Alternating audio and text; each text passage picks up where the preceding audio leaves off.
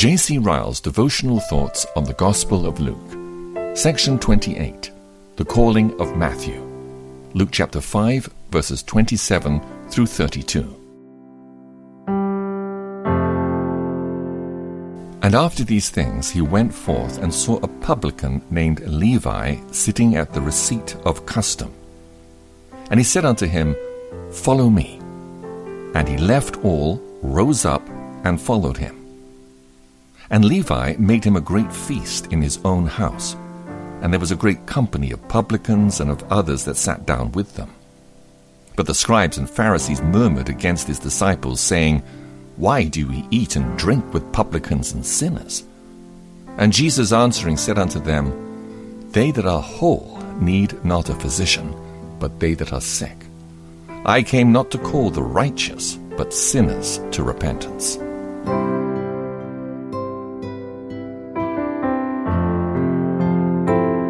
The verses we have now read ought to be deeply interesting to everyone who knows the value of his immortal soul and desires salvation.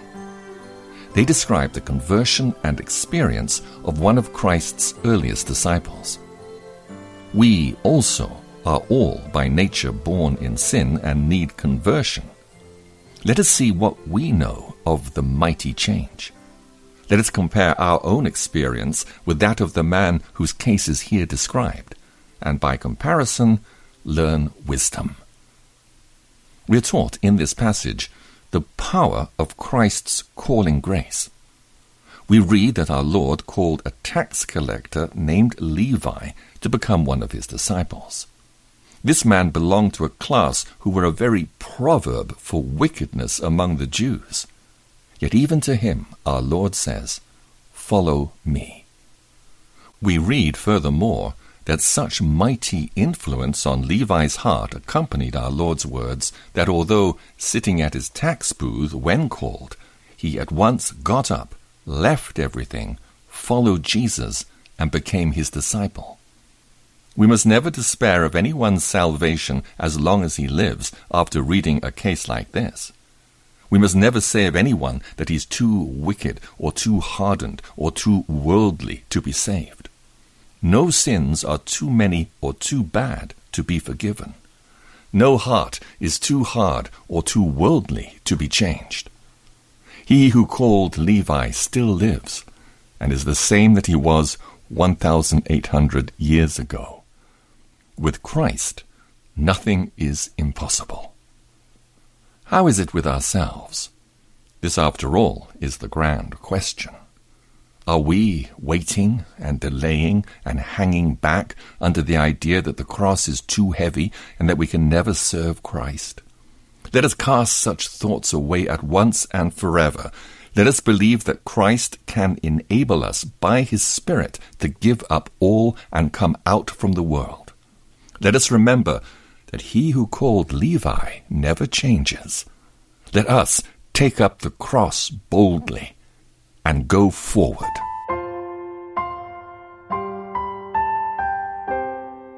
We are taught, secondly, in this passage, that conversion is a cause of joy to a true believer. We read that when Levi was converted, he made a great feast in his own house. A feast is made for laughter and merriment, Ecclesiastes chapter 10, verse 19. Levi regarded the change in himself as an occasion of rejoicing and wished others to rejoice with him. We can easily imagine that Levi's conversion was a cause of grief to his worldly friends. They saw him give up a profitable calling to follow a new teacher from Nazareth. They doubtless regarded his conduct as a grievous piece of folly and an occasion for sorrow rather than joy. They only looked at his temporal losses by becoming a Christian. Of his spiritual gains they knew nothing. In the same way, there are many like them. There are always thousands of people who, if they hear of a relation being converted, consider it rather a misfortune. Instead of rejoicing, they only shake their heads and mourn. Let us, however, settle it in our minds that Levi did right to rejoice. And if we are converted, let us rejoice likewise. Nothing can happen to a man which ought to be such an occasion of joy as his conversion. It is a far more important event than being married or being made a nobleman or receiving a great fortune. It is the birth of an immortal soul. It is the rescue of a sinner from hell. It is a passage from life to death. It is being made a king and priest forevermore. It is being provided for both in time and eternity. It is adoption into the noblest and richest of all families, the family of God. Let us not heed the opinion of the world in this matter. They speak evil of things they know nothing of. Let us rejoice with Levi, consider every fresh conversion as a cause for great rejoicing. Never ought there to be such joy, gladness, and congratulation as when our sons or daughters or brethren or sisters or friends are born again and brought to Christ. The words of the prodigal's father should be remembered. It was fit that we should make merry and be glad. For this your brother was dead, and now is alive again. He was lost, and now is found. Luke chapter 15, verse 32.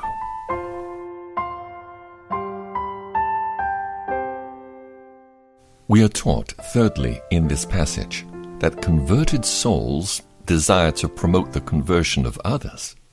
We're told that when Levi was converted and had made a feast on the occasion, he invited a great company of tax collectors and others to share it. Most probably these men were his old friends and companions. He knew well what their souls needed, for he had been one of them.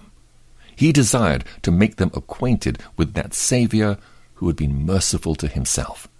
Having found mercy, he wanted them also to find it. Having been graciously delivered from the bondage of sin, he wished others also to be set free. This feeling of Levi will always be the feeling of a true Christian. It may be safely asserted that there is no grace in the man who cares nothing about the salvation of his fellow men.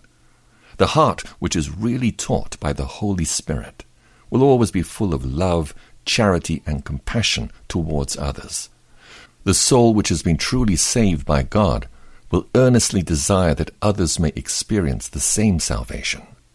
A converted man will not wish to go to heaven alone. How is it with ourselves in this matter? Do we know anything of Levi's spirit after his conversion? Do we strive in every way to make our friends and relatives acquainted with Christ? Do we say to others, as Moses to Hobab, "Come with us, and we will do you good"? Numbers chapter 10, verse 29. Do we say, as the Samaritan woman, "Come, see a man who told me everything that I ever did"? Do we cry to our brethren, as Andrew did to Simeon, "We have found the Christ"? These are very serious questions. They supply a most searching test of the real condition of our souls. Let us not shrink from applying it. There is not enough of a missionary spirit among Christians. It should not satisfy us to be safe ourselves. We ought also to try to do good to others. All cannot go to the heathen, but every believer should strive to be a missionary to his fellow men. Having received mercy, we should be eager to share the gospel with others.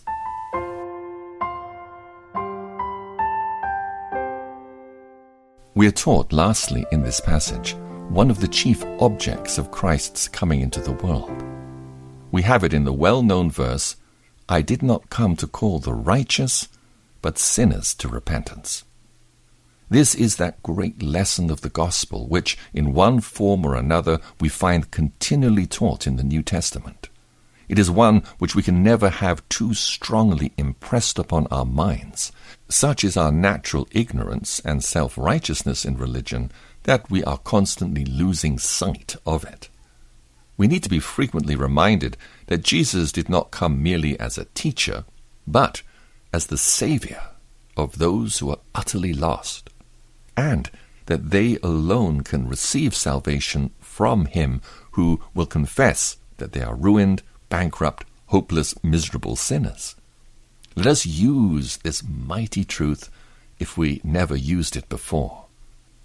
Are we sensible of our own wickedness and sinfulness?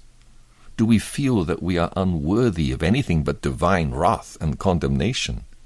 Then let us understand that we are the very people for whose sake Jesus came into the world.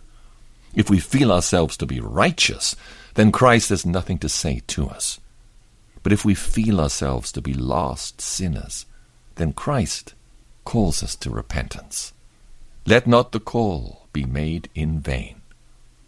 Let us go on using this mighty truth if we've used it in time past.